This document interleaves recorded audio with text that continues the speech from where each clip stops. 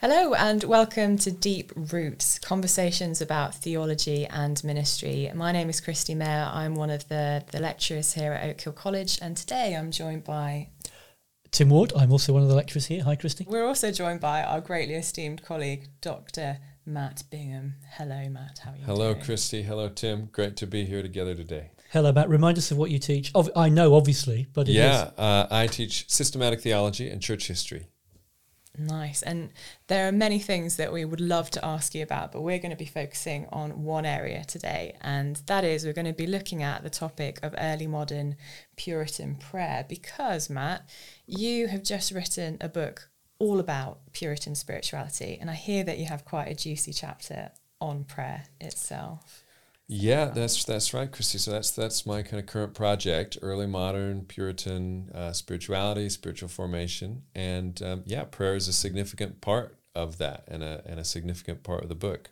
And it was a significant aspect of Puritan piety, Puritan devotion. The John Owen, who some would say is the greatest of the Puritan divines or theologians, he said all will readily acknowledge that as without prayer, he says, there can be no religion at all. So the life and exercise of all religion doth principally consist therein. Ooh. So no prayer, no religion. The life and exercise of all religion is tied up with prayer. That's strong. For those who aren't watching but just listening, Matt was reading that quote from a piece of paper in front of him. I'm slightly disappointed you haven't got that memorised, Matt, but give it time. There's a way to go. For those who, obviously some people watching and listening will be kind of all over the Puritans. We've used the phrase already, early modern. Just locate for us, for those who need some help on just when in history are we talking and where?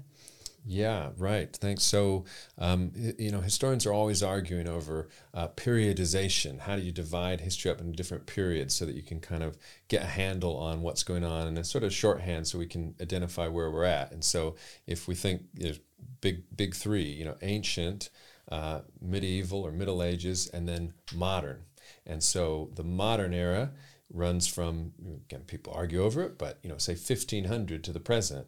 And so the early modern period then would be the front end of that, say 1500 to 1700. Some people say 1500 to 1800, but for our purposes, if we're talking about Puritans, we're really looking at late 16th century and then especially in the 17th century, the 1600s in England and in North America. That is very exciting. I feel like I've just learned a lot in that past kind of minute or so. Thanks so much, Matt. Because I think that kind of takes us on to the next question of just thinking a little bit about the Puritans and considering that they are early modern. What on earth do they have to teach us, about prayer? Like, why should we even care about them? I mean, you've already read that lovely extract, but I'm just wondering why them and not, as you've mentioned, some of the medieval kind of writers or even earlier than that has been passed on like through church traditions. Why the Puritans? Why are you so passionate about them? And why should we care about what they have to say when it comes to prayer? Yeah, no, it's a good question. And, I find, so I teach a lot of the church history modules here, and I find that I'm always sort of commending voices from the past. And sometimes when you're constantly commending voices from the past, especially from one period, like, oh, this Puritan says this and that Puritan said that, you do have to remind folks, I'm quoting these people a lot, but I'm not want to convey that everything they said was right, or just because they said it, it's right. Ultimately, we want to root our ideas, our theology about prayer, whatever else in Scripture.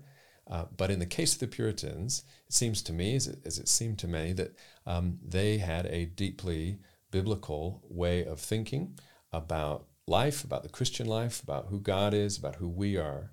And they really left behind an incredibly rich collection of devotional writings.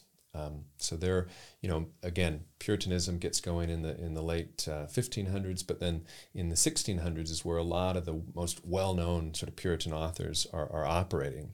And so if you think about that, that's kind of after the Reformation has been going a bit. And you have people who are really reflecting deeply on, okay, we have this Reformation theology, we have justification by faith alone, we have the solas of the Reformation. What does this look like for the spiritual life? What does it look like for growth? Grow in the grace and knowledge of our Lord Jesus Christ. How do we do that in a way that's consistent with this Reformation theology that we've embraced. And so I find them really helpful. They just wrote a tremendous amount. And I suppose ultimately as well, it's, C.S. Lewis talked about the need to have old books, the breeze of the centuries blowing through.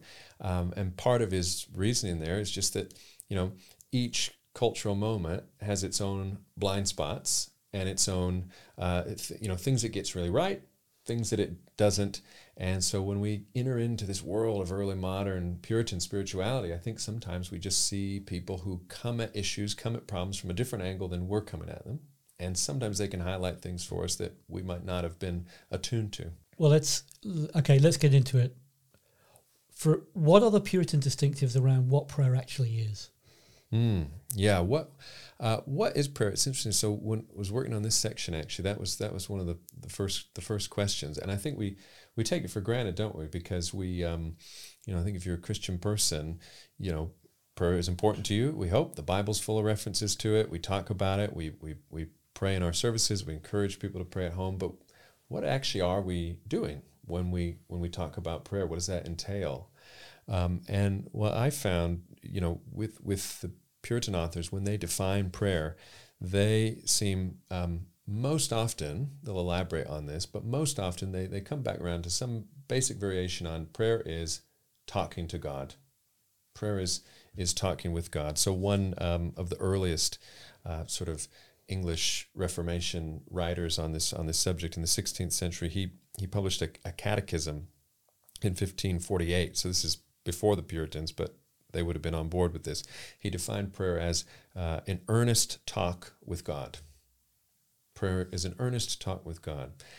And there's a simplicity to that, but it makes sense, doesn't it? If God is personal, if God is the God who hears the prayers of his people, the cries of his people, then we're talking to him. It's a conversation. We're telling him, we're pouring out our heart, our desires, our thanksgiving, our praise.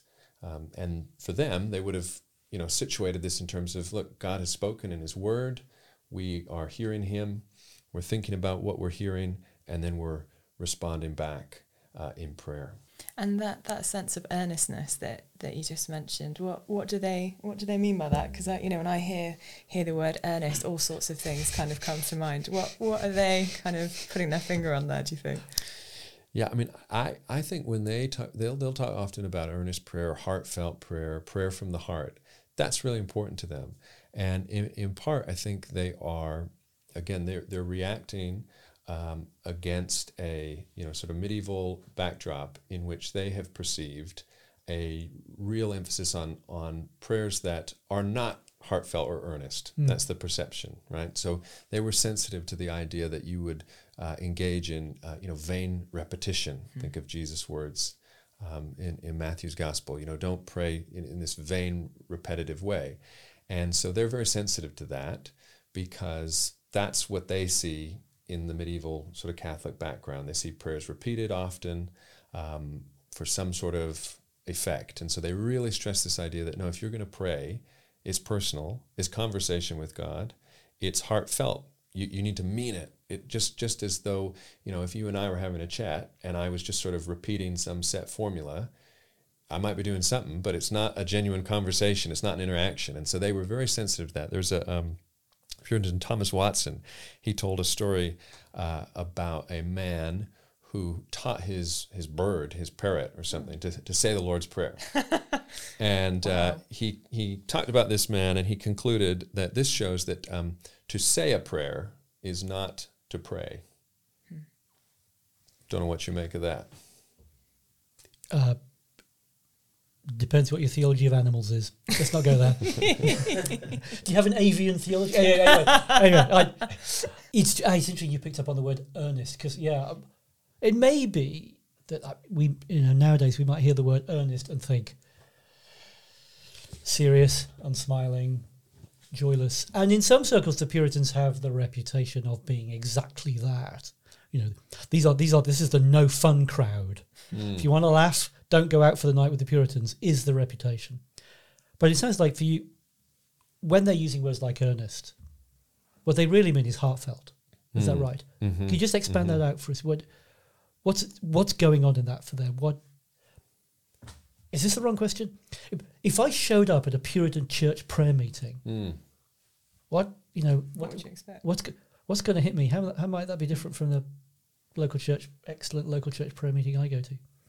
Yeah, it's interesting. And so, I mean, Puritans do have this reputation as these kind of dour, sour kind of folks. And I think it is true. They were very serious about God and the things of God. But that doesn't mean they lacked emotion and warmth and, far from it. I mean, one of their big things, one of their key emphasis is they want to move away from religion that they see as going through the motions, as rooted in habit or tradition understood as I'm doing it just because it's tradition. We might say mere tradition or bare tradition. They want to move away from that, and they want to move toward a religion that is marked by godly affections. So when they talk about prayer, you'll often see, whether you're looking at their journals or treatises they wrote, there's often talk about prayer with sighs and groans and tears. There's often this sense of pleading with God. Call it whatever you want, but dry, it isn't. And that's different. I think they were serious about this, but that doesn't mean they were, sour-faced. So they're really trying to kind of rehabilitate this kind of sense of what does it mean to enjoy God in our prayer life through that joyful communication, often with words. You mentioned conversation with God. Is that an important piece of this as well? That this is what does conversation mean to a Puritan as they're speaking with God? Yeah, that is interesting. This idea of conversation with God. Calvin uses the same language. He talked about prayer as to enter into a conversation with God. John Calvin. So now we're talking about 16th century reformer earlier in Geneva, not in England, but this is the Reformed tradition in which the Puritans were taking part. So they would have been looking to him. And he talks about prayer. He says it's enter into a conversation with God, a conversation whereby we expound to him our desires, our joys, our sighs, in a word, all the thoughts of our hearts. And so I think for them, they're working from this point of a personal God who hears. It's one author talks about how it's in Scripture, it's characteristic of God to hear prayer. That's one of the things that makes God, he's the God who hears the prayers of his people. Early in Genesis, after the fall, then people began to cry out to the Lord. And so, you see in that thing by Calvin there, it's pouring out your heart. So for them, it's a conversation in the sense that it's comprehensive. It's not just narrowly defined about, okay, I'm going to say these sort of religious formulas and then I've done my duty. You wouldn't treat a real relationship like that, and you wouldn't treat your life with God in that way. And then the other part of conversation, of course, is it's two ways. Okay, yeah, no. Yeah. Do it. Go on. No, exactly. Because interesting, that quote from Calvin, he said it's conversation with God, but then what he went on to say sounded rather like my monologue to God. And I mean, it would often be said of prayer, in many good churches, if you want a one-liner on prayer, it would be, God speaks to us in Scripture, we speak back to him in prayer. It sounds like there's more going on in the Puritans than that. That actually in the praying, it's not just me talking to God, pleading his promises with him. It's absolutely that. But there's more going on. There is a listening to God in praying. Is that right? Is that going on in Puritan prayer spirituality? Yeah. I mean, I think one of the things that makes this area interesting and sometimes kind of tricky is that the way they talk about, you mentioned reading the Bible. So they'll talk about reading the Bible, and yeah, you are, the primary place where we hear God speak in his word. So they're going to, that's God's sort of chief means. And so we're hearing him in his word, and then they're going to talk about prayer, where we're responding back to him. But you said, is there something more? Just another definition from a Puritan. William Bridge defines prayer as that act and work of the soul, whereby a man doth converse with God. So there you have that conversation language. But I think it's interesting. He talks about that work of the soul. So what's going on? And they have a third element. They've got hearing from God in his word, our words back to him in prayer. But then they have this third element, meditation. This is a big issue for them as well. And the way they talk about these three, meditation, prayer, scripture intake, they talk about them almost sometimes interchangeably. Like they'll almost talk about them as though these three things, though distinct and distinguishable, are kind of three elements of the same thing, namely communion with God, the work of the soul, relating to him. And I think there's a lot of leeway in there then to kind of enter in imaginatively to say, okay, what does that look like to do that work of the soul? And so, yeah, I think it's more than if we're imagining a sort of rote, I say this, I read, there is that kind of sense of back and forth and engaging and wrestling with God in prayer and meditation and the scripture. I was just really struck by the phrase that you used to describe that as communion. Is a communion of the soul or with the soul.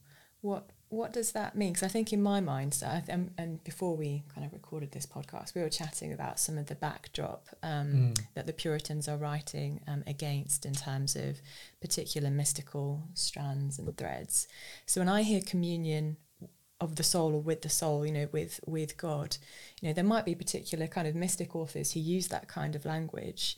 So I'm just wondering, kind of, what would you say is what's the distinction here with the Puritans when they use the language of communion of the soul with God? I can't remember what the word was, but what do they mean by that, and how do they distinguish themselves from the mystics, if that was their purpose partly as well? So much to ask. Sorry, lots of questions there, but Yeah. We talk about communion with God. He's the historian. He can handle us. It's all good. And the work of the soul and communion with God, the work of the soul. What are we talking about? It's interesting. So, you mentioned the mystics, mystical theology, this sort of thing, and that can be a tricky term because people use it in different ways. It's quite broad. People try to pin down what do they mean. There's been a lot of work that has identified a mystical strain within Puritanism, and again, depending on what you mean by mystical, you can certainly find that. Again, they're very warm, very experiential, or they might say experimental. Sort of Christians. They're very active. There's one story recorded of a woman who, after her death, her husband records finding in her little bureau, her nightstand, this piece of paper, and he found it, and on it she had written out, Bible verses, and he just makes the observation that the paper was so worn through constant use that it was almost falling apart. And he says these were verses she turned to when she was facing times of difficulty or temptation or trial. And to me, that image of that paper, almost worn out by use, is a symbol. It's an image, isn't it, of the way they approached the spiritual life generally. Prayer. It was active. It was, as Bridge says, the work of the soul. Now, you talk mystics and mysticism. I think one thing where we can see a different emphasis is, at least in some mystical theology, certainly, there is a sense that sort of you have different levels of communion with God, different levels of spiritual experience, right? And often these are divided into, often it's 3 levels, sometimes other numbers, but 3 levels, distinguishable, and there's this idea of a progression. And so if you're better, if you're a spiritual adept, if you've really gone deep into this, you will advance and you'll get to more and more sort of significant kind of realms of spiritual engagement. And I think the Puritans, and Reformed theology generally, has always wanted to resist this idea of a 2-stage Christian life or a 3-stage Christian life. You have an idea of a progression in a growth in grace, grow in the grace and knowledge of our Lord Jesus Christ, progressive sanctification, moving towards the goal, becoming more conformed to the image of Christ. That is there. But the idea there'd be discrete stages and that you'd want to move from stage 1 to stage 2, that is something that they're going to resist. And specifically at our chat here, we talk about prayer as conversation with God. And that implies words. It implies words and it implies thoughtful words. And there is a strain, at least in some mystic authors, where those later stages where you want to get to, where if you're really good, you'll get to, they sort of are moving beyond, mere, in quotes, mere words towards some sort of wordless communion with God. And I think that way of framing it would have made these authors very uncomfortable, because they would say, well, we they had a very deeply word-based piety. It's a spirituality very much of the word, by the word. And so any kind of rhetoric that says somehow words are a starting point, but you move beyond them, I think that would make them very uncomfortable. I can't think of a way of asking it. Here's what I want to ask, and I can't think of a more sophisticated way of asking it. Just take that line I mentioned a minute ago. I think I've heard a lot. I use it myself. In a sense, it's significantly true. God speaks to us in Scripture. We speak back to him in prayer. If that's basically all someone works with, moments of silence in prayer, moments of meditation, contemplation, waiting on the Lord, those kinds of things are probably not going to get a place and might be thought to be, I'm not sure some people like me should be doing that. I'll leave that to other kinds of people. Sounds like the Puritans are not going to be entirely comfortable with that. They are having these moments in prayer where they are doing something they call conversation. They might not have called it waiting on the Lord, but something like that is going on, isn't it? From what you're describing.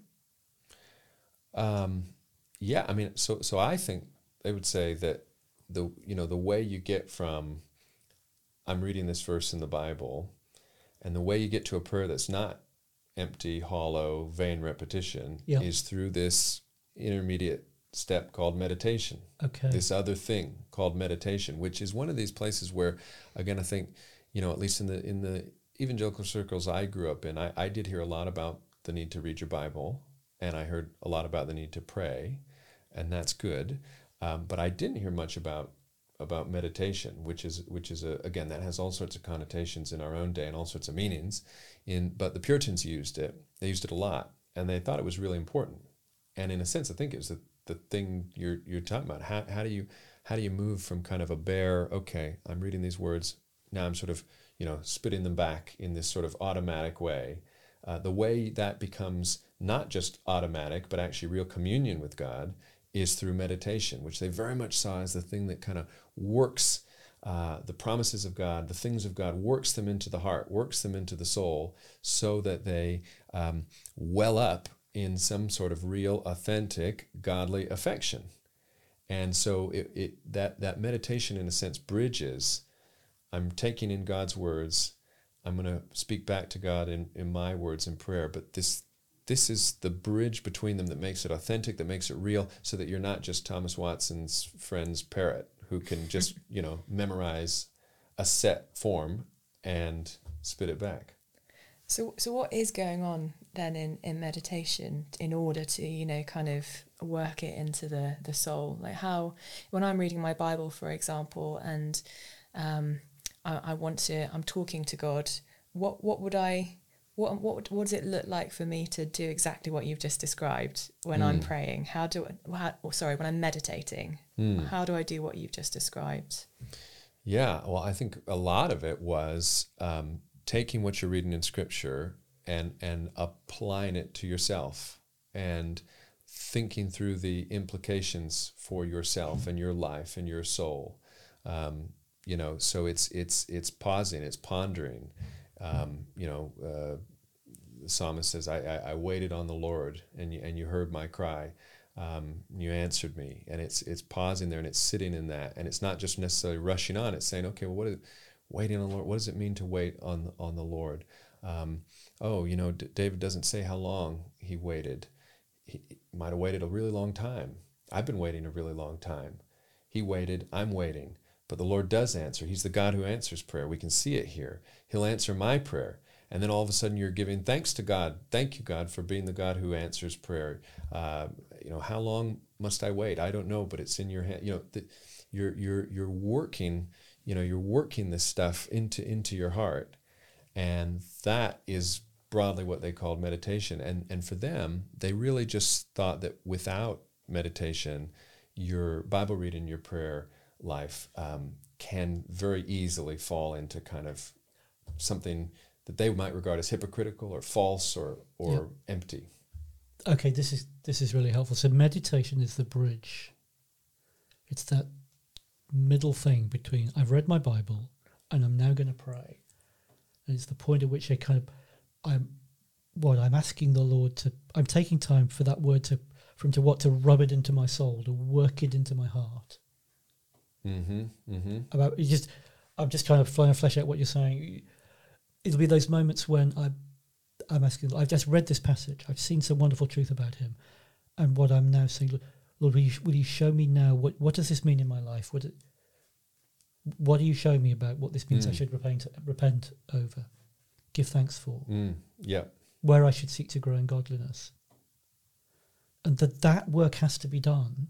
Mm-hmm. Is this right? It has to be done, yeah. And if it's not done, I close my Bible and I pray, even if I'm not parroting a set prayer,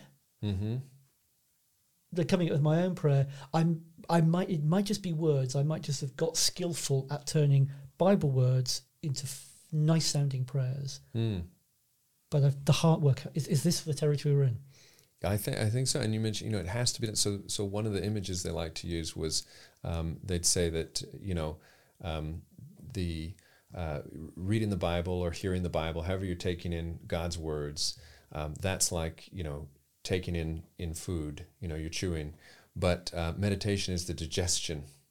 And again, you think about that and you think, okay, yeah, if I just took in some food, but I spit it out after chewing on it, and I didn't let it get digested, I'm not going to grow. It's not going to nourish me. It's not going to actually build me up in any way. And so it's that's how they see meditation. Meditation is what takes the food and actually churns it and turns it into new tissue. And so again, that's why if you're not doing it, you're not growing. Can really see then how focusing on meditation as digestion just completely cuts across and just beautifully speaks into that notion of prayer is just vain repetition. You're just doing it by rote.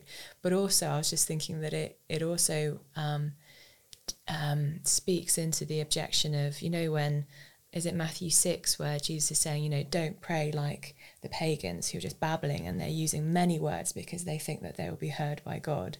There's this, in an interesting way, you've also described a threefold stage progression to prayer, which obviously isn't the same as kind of the mystical progression, but there's still this kind of movement to prayer with meditation in the middle.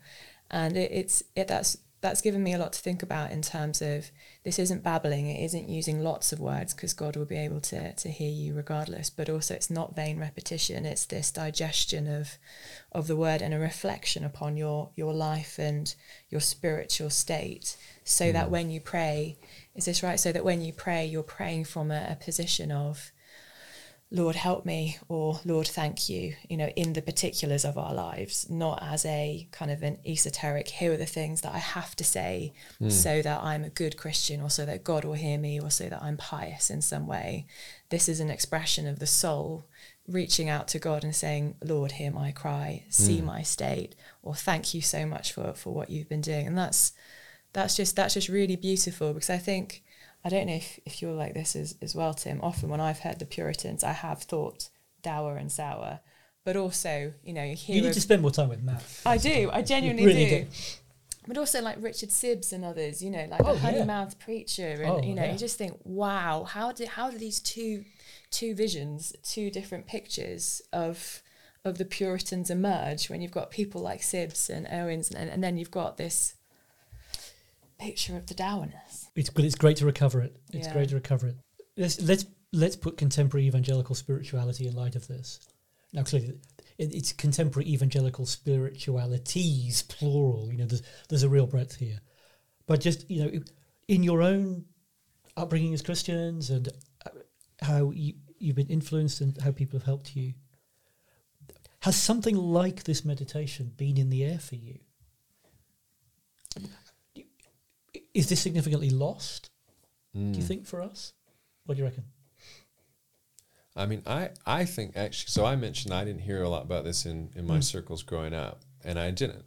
But I suspect that when people were commending Bible reading and prayer, I suspect that a lot of them, most of them perhaps, were actually doing something a lot like what the Puritans were commending with meditation. I think that probably was happening. I think there's a sense in which what we're describing when we describe meditation is just the way a thoughtful, Christian person engages with Scripture. And, you read, Jesus says that not a sparrow is going to fall apart from the will of your Father. And if you're really reading that and you're thinking about it, and you're not just doing it to tick a box that I read my verse for the day, if you're really reading that and thinking about it, you're going to start to do what the Puritans identified as meditation. You're going to think about what that means for me. You're going to think about the things I'm worrying about right now, and you're going to think, I'm really anxious about this, but actually Jesus is telling me that I'm worth more than many sparrows, and you're going to start to work that into your heart, and it's going to then lead you to an authentic, heartfelt prayer that's not a mere vain repetition. And so I suspect that this does go on, but I think there's value in the way the Puritans draw it out, name it explicitly, and identify the lack of this meditation as a common cause for spiritual dryness and lack of sort of growth and lack of a sense of vitality in one's prayer life and one's spiritual life. It's definitely not spoken about, is it? Or at least I've never heard a sermon or a seminar or a conversation in which meditation has taken centre stage as an important piece of our prayer lives. Often I think it's been what you've mentioned, Tim, is you hear from God in the Word and then you turn it back to Him in prayer. It's almost like an automatic response. You literally just pray the words that you've just read.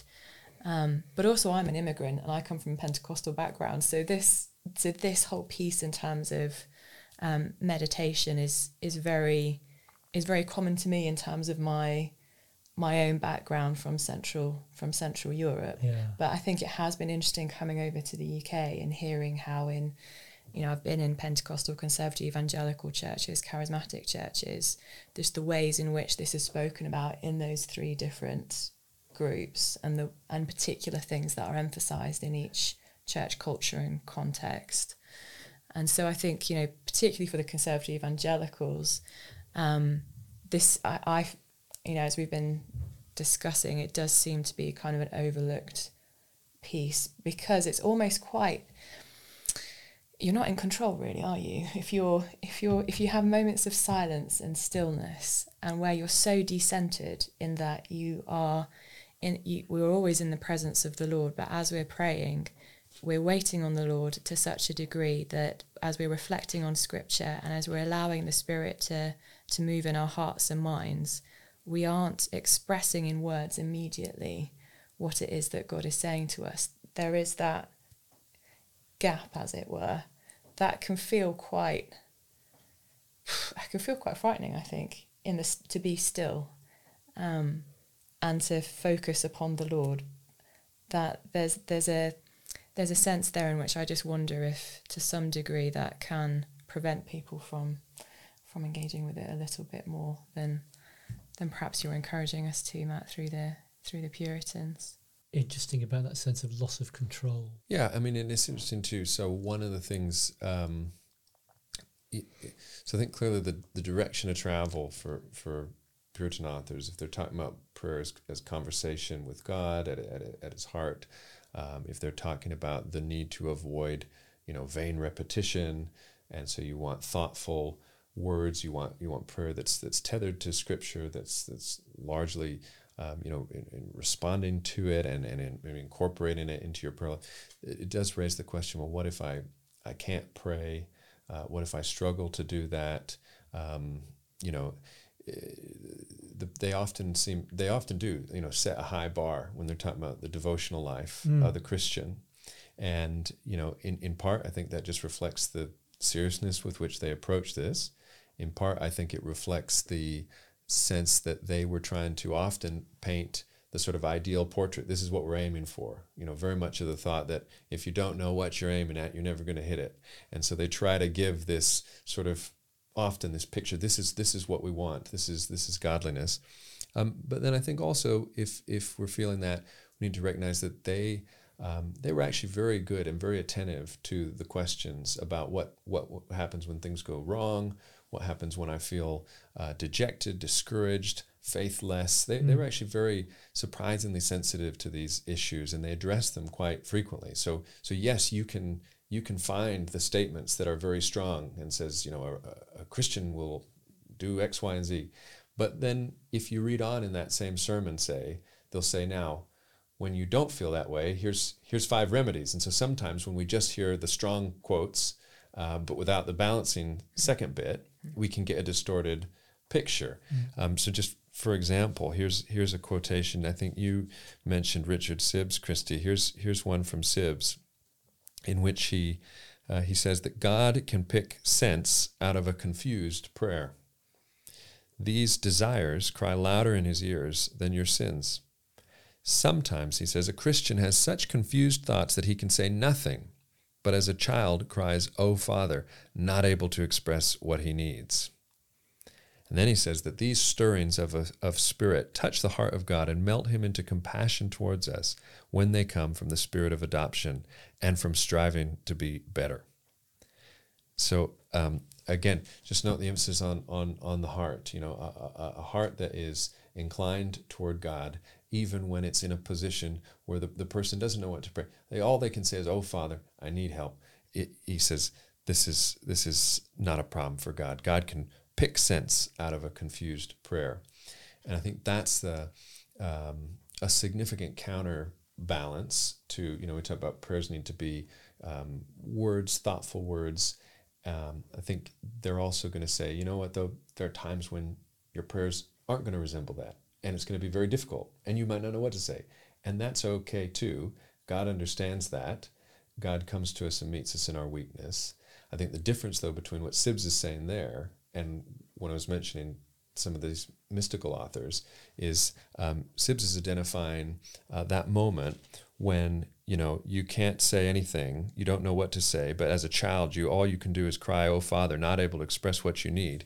He's seen that as in your moment of weakness, in your moment of difficulty, when you can't express prayer as you would like to, God is kind, God is gracious to his children, as opposed to a scheme that would sort of frame a wordless state as the desirable destination. He's saying, we try to pray the way we see the psalmist modeling it. We try to pray in this way, present your petitions to God. But when that breaks down, because life in a fallen world is hard, your Heavenly Father understands your weakness and he meets you in it. May I ask another question on that? One of the things I think that came to mind hearing you say that is, and one of the questions I think that comes up quite regularly in some of the modules I teach is the question around what if someone is unable to speak? So what if there are particular learning differences, or you're born with particular kind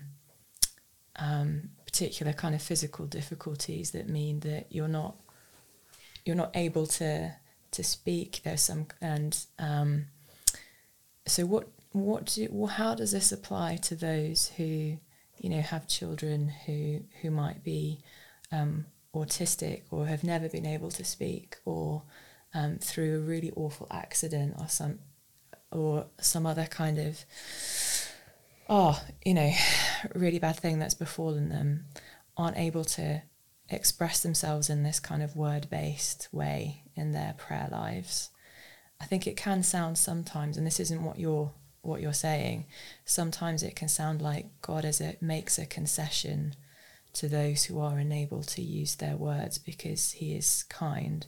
But there is, again, an insertion of a superiority of words, in that whilst words are desirable, and he's made us to be able to communicate and to be able to use speech in particular ways to honour and glorify him and to speak to him and with him, how would you help someone who's just like, who's hearing this and thinking, this is great, but my husband has just had an awful accident in the workplace and is no longer able to speak, or my child has never been able to learn how to talk.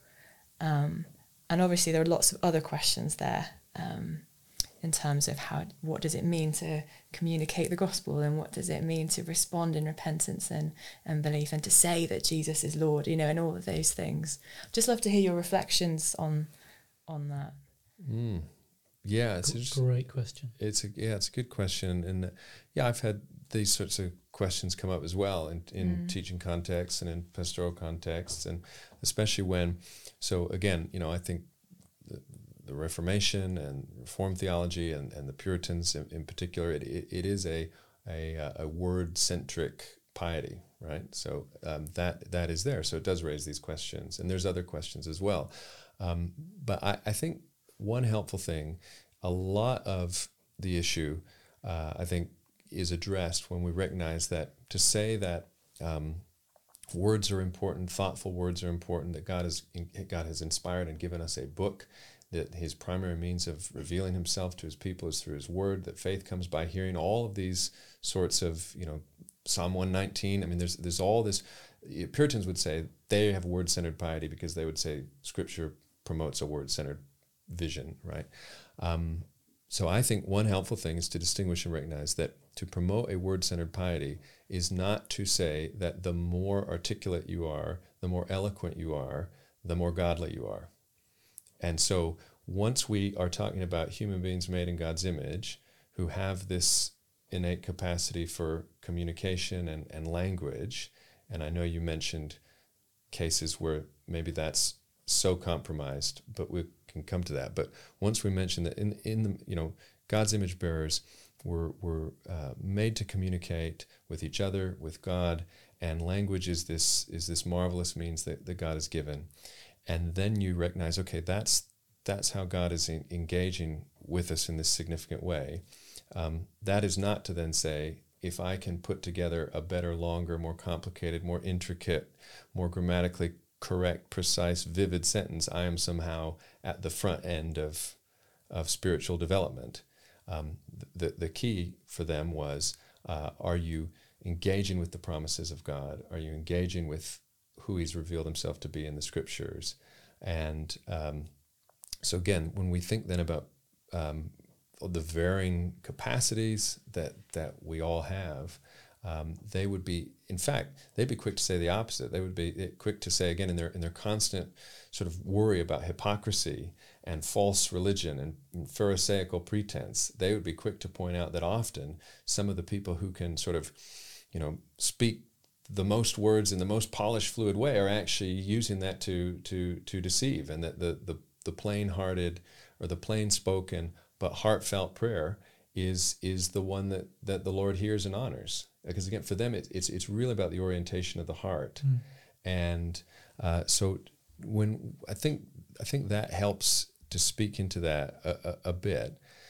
If we were talking about the sort of really extreme cases where through accident or whatever else, a person was just truly unable to engage, with human language at any sort of level or capacity. At that point, I think that's a very that's a real theological pastoral challenge.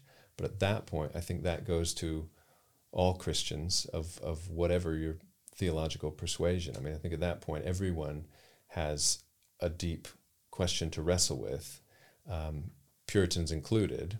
But even if you didn't quite put the emphasis where they do, you're still dealing with the question of, okay, if God has revealed himself in Scripture and I have a person who can't engage with that, what does that mean pastorally? How do we address that? Here's just the very personal thought this made me think about as you were asking the question, and then as Matt was responding. As I've gone on over the years as a Christian, I think one reflection on my own praying is that I have I guess, learned to be more eloquent. As I've come to know the Lord better and Scripture better, and spent more and more time praying with others who are eloquent in prayer, I guess that's had an impact. But as I've got older, and as you get older, and you realise there's quite a lot you can't do that when you thought you were going to be changing the world, is I think I spend more time now just praying, Lord, I'm praying that same prayer again that I've brought to you before. You must be tired of hearing it. I think I'm tired of saying it. So Lord, I present this intractable situation to you. And then there is that, the wordless moment. It's not entirely wordless, but that is the "Oh Father" moment when. So I think I'm now better with words in prayer than I used to be, and I'm also often worse with words than I used to be in prayer, in different situations. But probably when I, as it were, present myself to others as a prayer, and I'm invited to talk about praying, it's the smoothness and the eloquence that I present and talk about, rather than I sat for 5 minutes and couldn't say anything other than, Lord, I'm just lifting that up to you again, and I really don't know what else to say. I don't know if that does that in any way feed into your question? Maybe it doesn't. I think it does. I think you've both, you've mentioned, this is the orientation of the heart. This isn't about, fine and eloquent words. It is about the heart, isn't it? Because it's not salvation by prayer. That's essential, I think, to that question. That prayer is a gift. We are able, and if we're able to speak, that is a gift.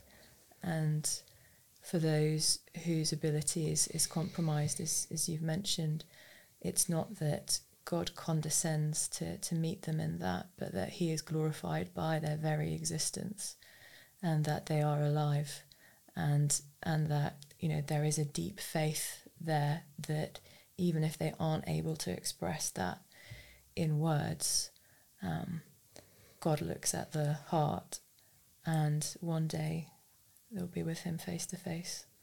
And then there'll be heavenly languages and all sorts of things going on. So, thank you for helping us to think about that question. I guess in the last kind of 5 minutes or so that we have, this kind of moves us on to a little bit to what does this look like a bit more in practice? So how does this help us think about our quiet times? Is there such a thing as a quiet time, or the set times? And how can you help me think about tomorrow morning or this evening or in the afternoon when I'm walking on the grounds of Oak Hill and just enjoying all the, the lush greenery, changing seasons, the lovely kind of leaves as they're falling. How can I really enjoy my time with Jesus as a result of what you're saying? Yeah, it's great. It's a great question. And that's kind of where it comes out, isn't it? It's I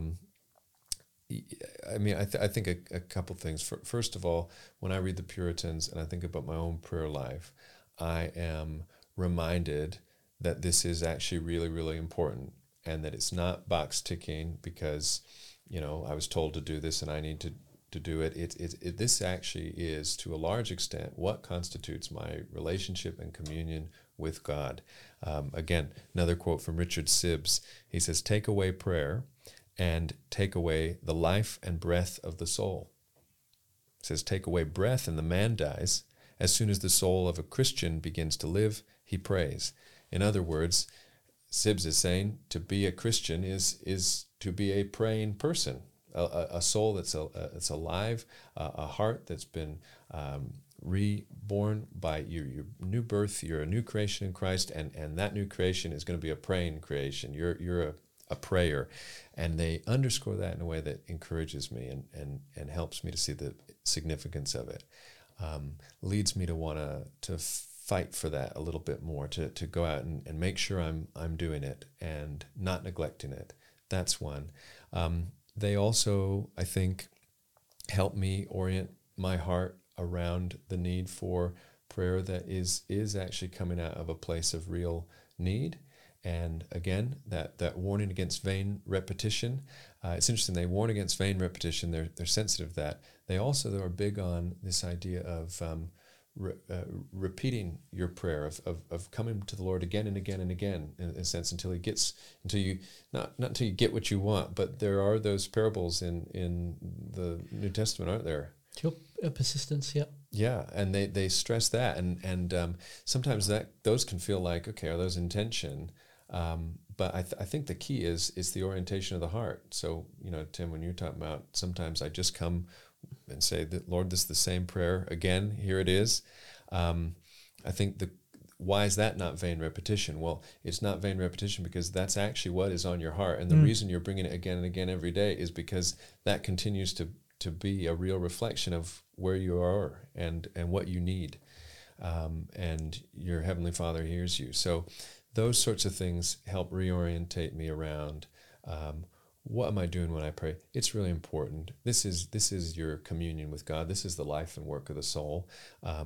This is coming from the heart because it's real communication with a real personal God who's really there. And then thirdly, I think they're helpful. One thing that they do that I think is helpful, they all, maybe not all of them, but a lot of them will distinguish between two kinds of prayer.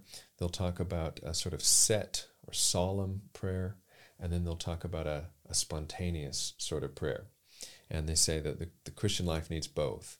So you need set, solemn times of prayer, what we might call a quiet time, where you're sitting down, perhaps by yourself, perhaps with someone else, but you're sitting down and you're taking a moment to say, this is what we're doing now. We're communing with the Lord, scripture, meditation, and prayer. And for however long you do it, they actually were surprisingly unprescriptive. They weren't telling you must do it in exactly this way for this long, but they said you should do it, and you should try to do that every day. But then they said the whole day is full of this spontaneous prayer. A lot of them would connect it to, Paul's exhortation to pray without ceasing. And how do you do that? Well, it's because at each moment you're buoyed along by a real sense of dependence on the Lord. I'm not my own. And each day I go, everything I'm doing, I want it to be for God's glory and in God's strength and not my own. And so I'm going to be praying at different times in short, brief ways appropriate to the moment. But they said you need both and you want both. And again, it's one of those things where I think I suspect most Christians should do that naturally, right?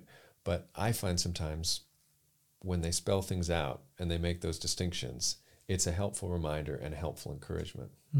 Terrific, Matt. Thank you. Kristi, what final thoughts? Was any of this sparking off in your mind? Just what a privilege it is to be able to pray. And I think just what you were mentioning with that that distinction between the set and the spontaneous, that I just think about praying without ceasing. That's just a lovely way of just describing that spontaneous prayer, of the relentlessness of prayer as we're in God's world, that we're able to respond to Him and to our circumstances and lift up our hearts to Him at all points. How about you, Tim? What's on your... This thing about meditation as the crucial middle term, I think is very, for myself, I think it's very helpful. I think one of you, can't remember who it was, said it earlier. A lot of Christians are probably doing this, even if they've not been taught to do it, even if it's not been articulated for them. I think over the years I have absolutely grown in doing that. I can't actually remember anybody telling me. Maybe people were, and I was just kind of not listening. I'm sure I've read things around it and I had it modelled to me, but I have just found myself doing it. And for me, that's one thing that's meant is in the set solemn time, the quiet time, is often taking shorter portions of scripture, precisely so I have time for that. And there is just something simple here in front of me to chew on, to meditate before I turn it into prayer. This is less text to think about, and I may well then chew. So I think what this is spurring me on is, yes, that's a good direction. In my own praying life, more and more, thinking of it more deliberately as that crucial middle between reading and now I really am starting to pray. And then also, that's the most important for myself, in relation to how I talk to prayer to others, this is slightly ironic for me. In the church I'm a member of, I've just taught 3 sessions for our small group leaders, Bible study leaders, on prayer. And I don't think I used the word meditation, and I don't think I particularly talked about this category. I hope what I talked about was good and useful. But this is spurring me that next time there's absolutely something to articulate and help people think through, because I think I discover lots of Christians are doing this, but because they don't have a name for it and therefore haven't thought it through, there might be a sense of, should I be doing this? And a lack of sense of being helped to do it better and more thoughtfully. We must wrap up. Thank you both so much. This has been terrific. Thank you.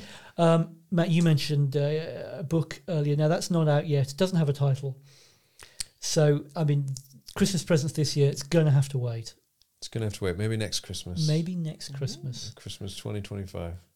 2024. Oak Hill. When it's out, Oak Hill's social media, and our key, he's there, thumbs up.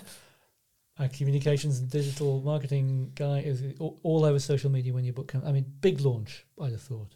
Big launch. Champagne. Oh, Don't you sounds think? good. Yeah. Great. Party poppers. Can you have champagne at a Puritan book launch? Whoa. Well, I think we've established you can have a load of fun. Whether you need champagne to have the fun might be a debatable issue. This has been Deep Roots, the podcast brought to you by Oak Hill College. We trust that there have been good blessings for you in this. We look forward to being with you next time.